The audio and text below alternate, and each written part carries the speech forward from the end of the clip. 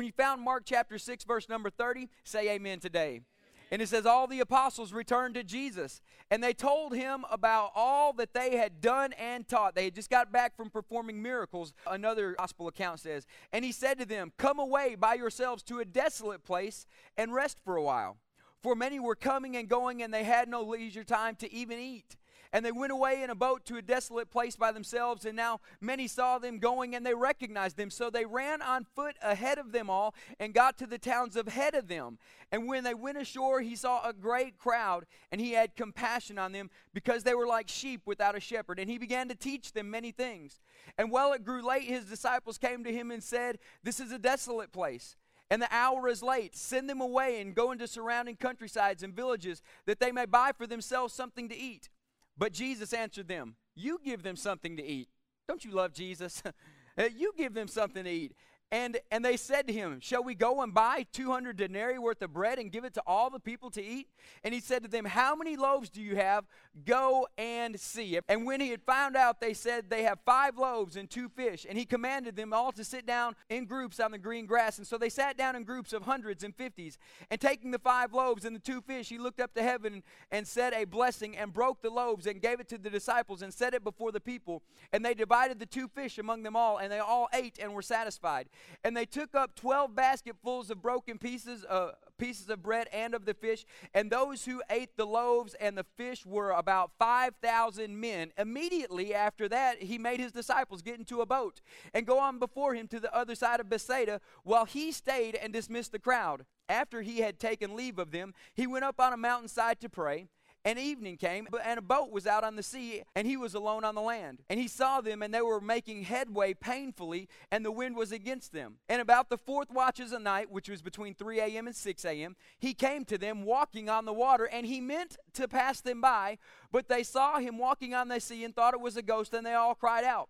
For they saw him and were terrified. But immediately he spoke to them and said, take heart, it is I, do not be afraid. And he got into the boat with them, and the wind ceased. And they were utterly astonished, for they did not understand about the loaves, but their hearts were hardened.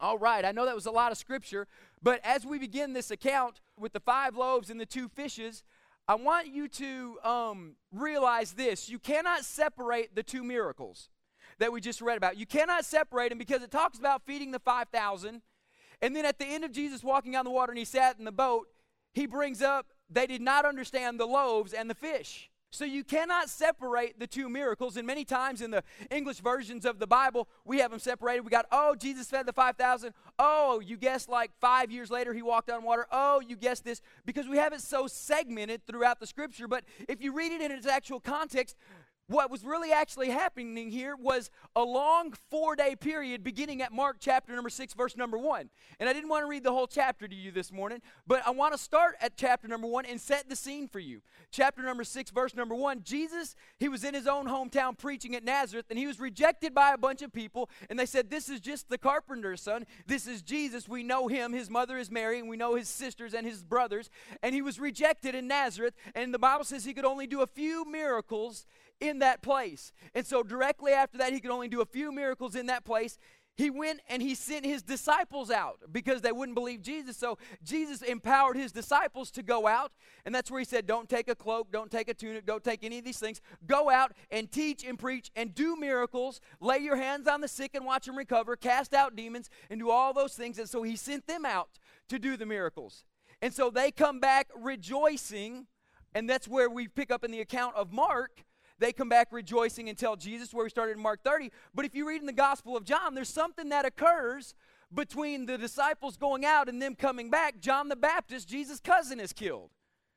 And so right after Jesus' cousin is killed, all the disciples come back in Mark 6, verse number 30, telling about all the amazing things Jesus did. Jesus is mad that John the Baptist just got beheaded. And so now Jesus walks up and he's trying to say, all right, this is what just took place. John the Baptist just got killed. I know y'all are excited, but let's all get away to a desolate place. Y'all are spent. Y'all are worn out. Let's us get away. And so as they were going away, they got in a boat to go to a desolate place.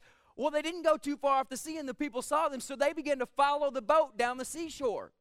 And crowds began to gather. And so when they get to this desolate place of nothingness, the Bible says there's just green grass out there. There was nothing. They get off the boat, and these crowds of people are there. thousands upon thousands of people, and Jesus, instead of saying, get out of here, because he was having an awful, horrible, terrible, very bad day, amen, his cousin just got killed. Well, I believe it was one of his best friends, even possibly one of his mentors in the faith, got killed. And so Jesus says, let's get away, and all the people show up. Have you ever just wanted to get alone? It's like, y'all just leave me alone. Just get away from me for a little bit.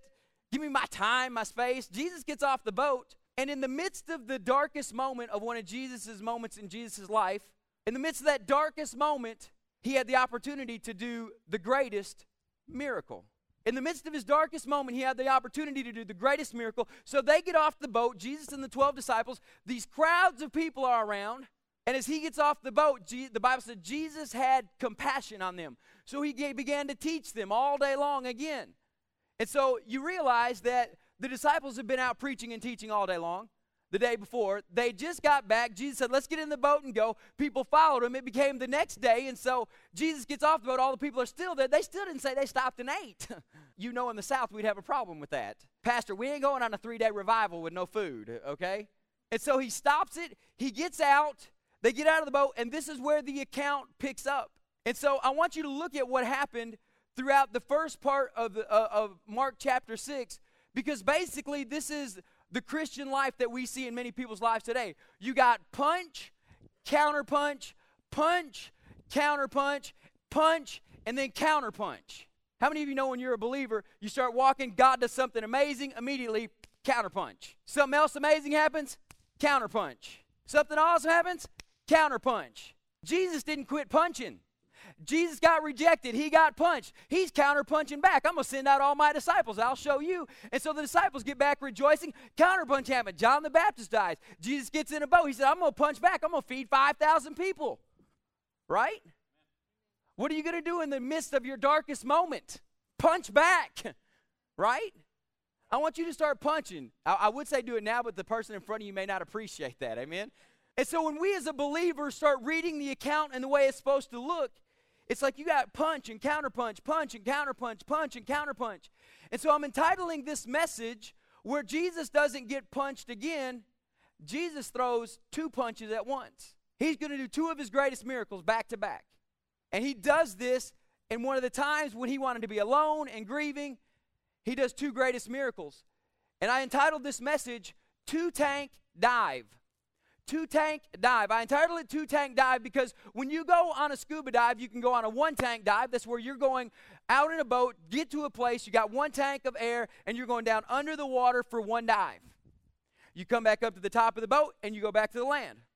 Or you can pay more money, which is what I like to do, and go on a 2-tank dive where you got 2 tanks of air. You go, you get 1 tank, you go down, and then you see all this amazing stuff. You come back up to the top, you get back on the boat, you rest for about an hour because of all the oxygen levels got to get back balanced out in your lungs.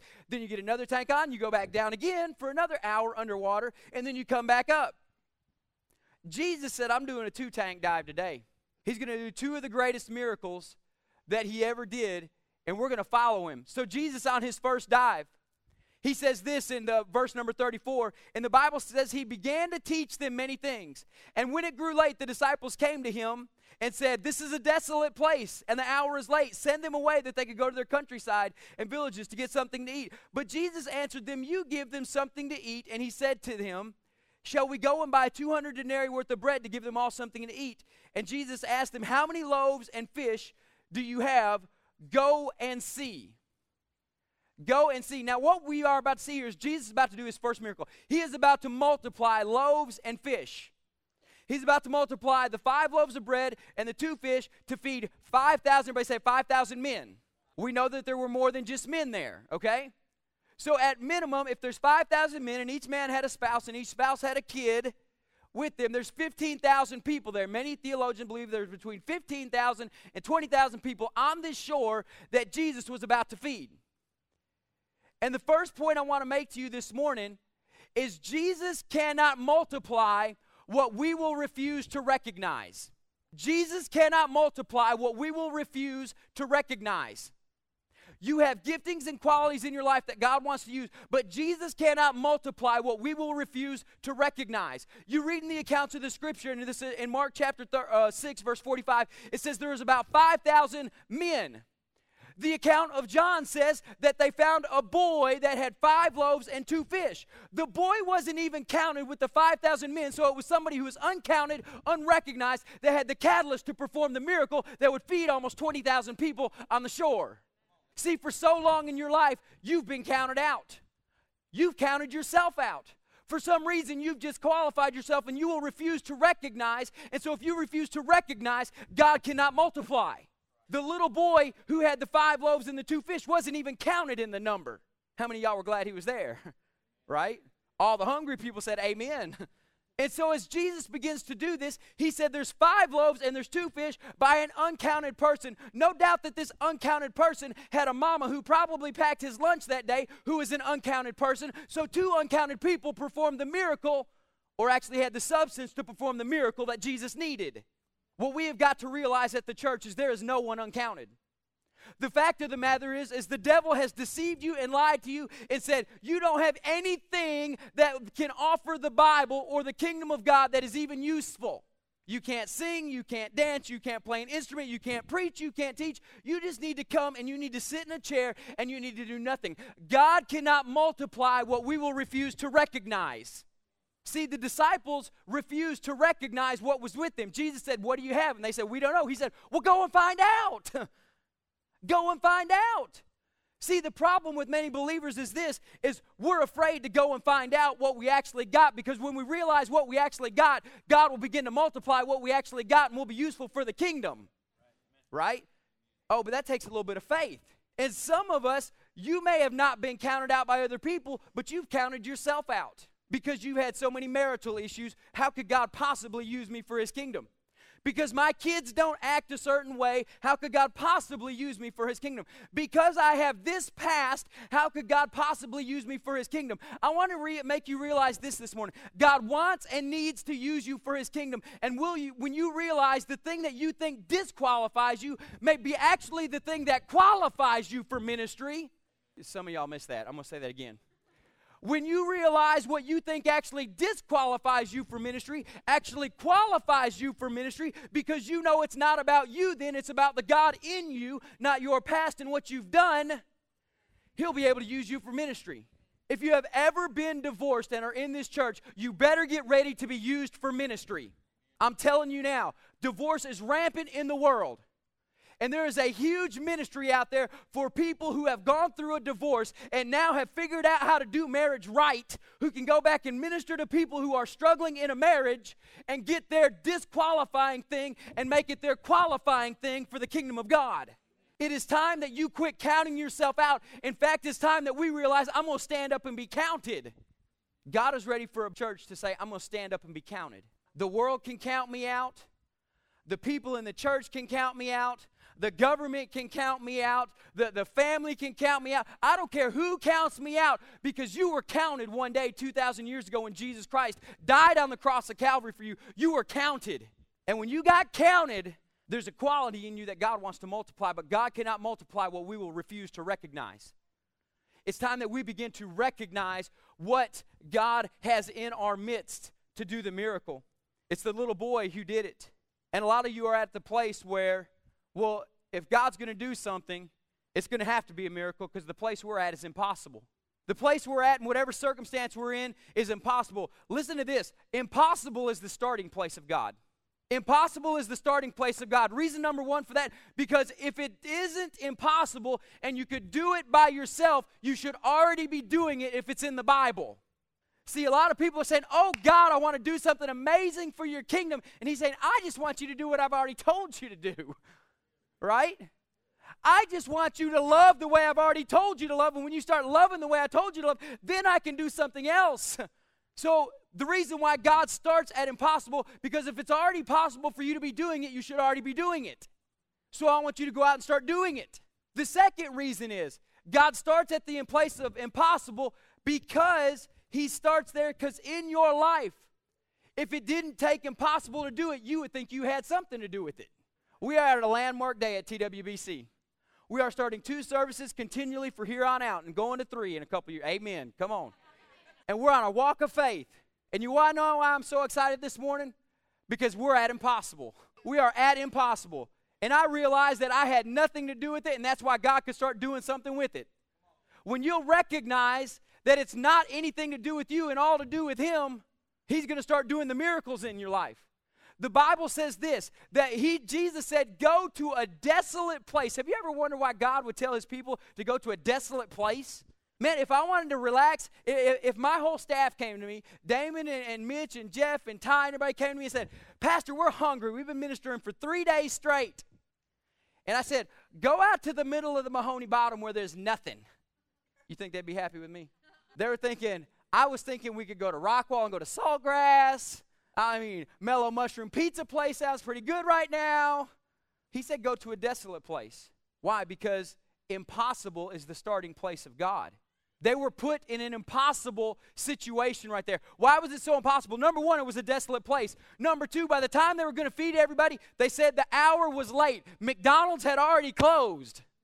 They couldn't go. The convenience stores were done. There are no more hot dogs on the rolly rack. Amen? It was done. So they were in a desolate place where there weren't any restaurants, and even if they were, they were already been closed. And then beyond that, it said it would take 200 denarii to feed all these people. Y'all, that's 200 days' wages to feed all these people. And understand what Peter was saying here. And I just say it was Peter because he's usually the one who pipes up, okay? Understand what he was saying here. He wasn't saying it was if Peter made $100 a day and it took 200 days, that was $200,000 to feed the people. That's not what he was saying. It would have been $200,000 times the 12, $2.4 million to feed all the people, is what Peter was saying. Because he said, Jesus, you're the rabbi. You don't count. You're above us. You tell us what to do. It would take $200 a day at $100 a day to feed all these people. Times 12 of us that are here, it costs $2.4 million to feed all these people. Do you see the impossible situation? Now do you see why it's so important for you to be counted? Because God starts with impossible. This little boy comes up with 5 loaves and 2 fish. Said, I ain't got much, Jesus, but I ain't even counted here. I don't know. I'm just a little boy with 5 loaves and 2 fish, but what I got is yours. With 5 loaves and 2 fish, Jesus can meet a $2.4 million need. Impossible is the starting place of God. They were at a desolate place. And so as they began to perform this miracle, Jesus gave thanks and broke it, gave it to the disciples. So the miracle took place in the disciples' hands. So it took place in the disciples' hand, and they were handing out all this bread. And as they began to hand it out, this is what Jesus first told them to do. He said, command them to sit down on the green grass in groups. So they sat down in groups of hundreds and 50s. And so many want to feed the 5,000, but the first thing you got to realize is this. God will perform a miracle in your life when you begin to listen to instruction and put things in order. God will do a miracle in your life when you begin to listen to instructions and put things in order in your life. I'm not saying you do it all by yourself, but I'm saying you got to start doing what you know to do. I want a miracle, but I'd rather sleep in and not even get up and go to church. You know if you're going to get a miracle, it's not happening in your bed. If you want a miracle, it's not going to be because you laid in and overslept from church. It's going to be because you did what you knew to do, and that's get up and go where you knew the presence of God would be, and that's at a worship service. People call me all the time, Pastor, you got to pray. I just need a miracle. Well, I sure been missing you the past 6 weeks at church. I know, we just been busy. How are you going to ask for a miracle when you're not even doing what you know to do? God is a God of order. The Bible says in the New Testament how you conduct a worship service. Everything should be done in decency and in order. Jesus, if he was going to perform the miracle, he had to get some order going on. He said sit down in groups of 50s and hundreds. And can you imagine what these people did? I'm sure this was the expression on the people's face. It was this. Jesus, we're starving. We're ready to go eat, and you're telling us to sit down and you want to preach more? You understand that? I've seen some of y'all. I know why y'all come to early service, because y'all are at the restaurants by 10 o'clock now. Amen? They're saying this, Pastor can't go late. He got to start again in 30 minutes. I'm on. I'm getting this. I'm at the restaurant. I'll be IHOP before IHOP's even open with pancakes. Amen. And as you begin to get order in your life, God will begin to bless your life. He had the people sit down in groups of 50s and 100. And you know what that took for them to do? It took a step of faith for them to sit down and receive from God. They didn't know what Jesus was about to do. They just knew that they were all hungry. It was late. Jesus has been preaching since the boat landed on shore this morning. We've been around. There's 20,000 of us. Everybody stinks because it's hot. We're in the Middle East, right? And you're telling us to sit down in groups? I'm going. We experienced the same thing at altar call at church. Pastor went long this morning. I'm not in the mood to stay for an altar call. Jesus didn't meet my need during the message. I'm leaving as soon as he says amen to this prayer. I'm sliding out during the prayer so I don't have to worry about it. Oh, see, we walk out before God's ready to do the miracle. Jesus just said, stay here and sit down in groups of hundreds and groups of 50, and I'm going to change your life. And as they sat down in groups of hundreds and groups of 50, Jesus took 5 loaves and 2 fish from an uncounted little boy who had nothing to offer, so he thought of a $2.4 million need that needed to be met, and he said, get ready. I'm fixing to bless the world at the hands of these 12. And we're worried about 400 people. How can we do this? How can we do that? Jesus said, get ready. I can meet a $2.4 million need by unqualified people if they'll just sit down and listen to instruction. That's good stuff, and we're not even to the deep part of the message yet. And so Jesus broke the bread and the fish, and they distributed it to all. And after they distributed it to all, they all ate. And after they all ate, guess what happened? Jesus immediately, after this amazing miracle took place, looked at his 12 people that just did it all. He said, gather the 12 baskets, y'all get in the boat, and you go to Bethsaida. Jesus said, I'm going to stay here. I'm going to dismiss everybody. Y'all get in the boat and start going to Bethsaida. So he got them in the boat. He sent them off to Bethsaida. They each had a basket. There were 12 baskets. So they all got in the boat, started sailing off. Jesus dismisses the crowd. Jesus goes up on the mountain to pray. And as he's praying, he looks out and he sees them struggling as they're rowing to Bethsaida. And so Jesus begins to walk on the water to come find them. And remember the point I just made. If you're wanting to see a miracle in your life, you must begin to listen to instruction. The disciples could have got very mad about 500 meters rowing out into the water and looked around and said, this is ridiculous. We're never going to make it across to Bethsaida. Do you see this wind that's come up? It's stopping us in our tracks. Let's go around and go to the shore. Remember this, the miracles of God will begin to take place when you begin to listen to instructions. So immediately he made his disciples get into the boat in verse 45 and go on before him to the other side of Bethsaida while he dismissed the crowd. And evening came and the boat was on the sea and he was alone on the land, and he saw that they were making headway painfully, for the wind was against them. How many of you know whenever Jesus gives you specific instructions, it's like you're rowing against the wind? You know, it says they were making headway, but it was painful. It was a struggle because the Bible specifically says this, the wind was against them. Something was against them. And so as they were painfully making headway, the wind was against them. Jesus comes walking on the water. Now get this. This is gonna make some of y'all think. Jesus was walking on the water, and the Bible says he meant to pass them by. Boy, that'd make me all kinds of mad. I ain't even going to lie. Jesus, I'm out here struggling. Everybody start rowing. Everybody row with me for a minute, okay? Just row with me. I know it's early, but we're getting our workout this morning. We're rowing this morning. Make your painful, ugly face. Straining. Headwinds against you. Here comes Jesus. Hey, what's up? Just chilling, walking on the water. And some of y'all are like, Jesus, they're your people. Why didn't you stop and help them? Jesus, where did you go? The Bible says he meant to pass them by. Listen to this point. God has more faith in you than you have in you. Jesus was going to meet them where he told them to be. Jesus said, I'm going to walk on the water, and I'm going to be at Bethsaida, and I'm going to be waiting for you when you get across the sea.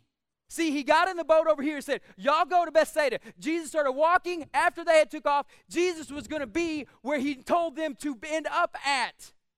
See, between the two miracles, when something takes place in the middle, what takes place in the middle a lot of times is called a storm.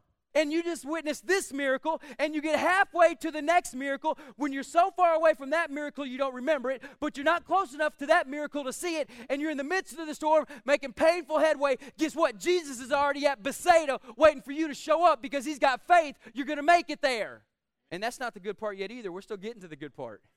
And so we had tank 1 dive, he feeds the 5,000. Tank 2 dive, you just saw it. Jesus walks on the water across, and he's going to Bethsaida, meant to pass them by. The disciples cry out thinking he's a ghost, and they're crying out and say, Jesus, in the midst on his journey to Bethsaida, waiting for them to get there, when you cry out Jesus, he'll get in your boat.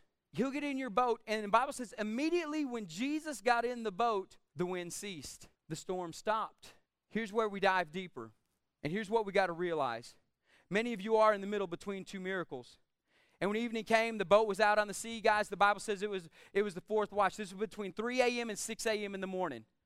They dismissed them the night before, so they'd been rowing.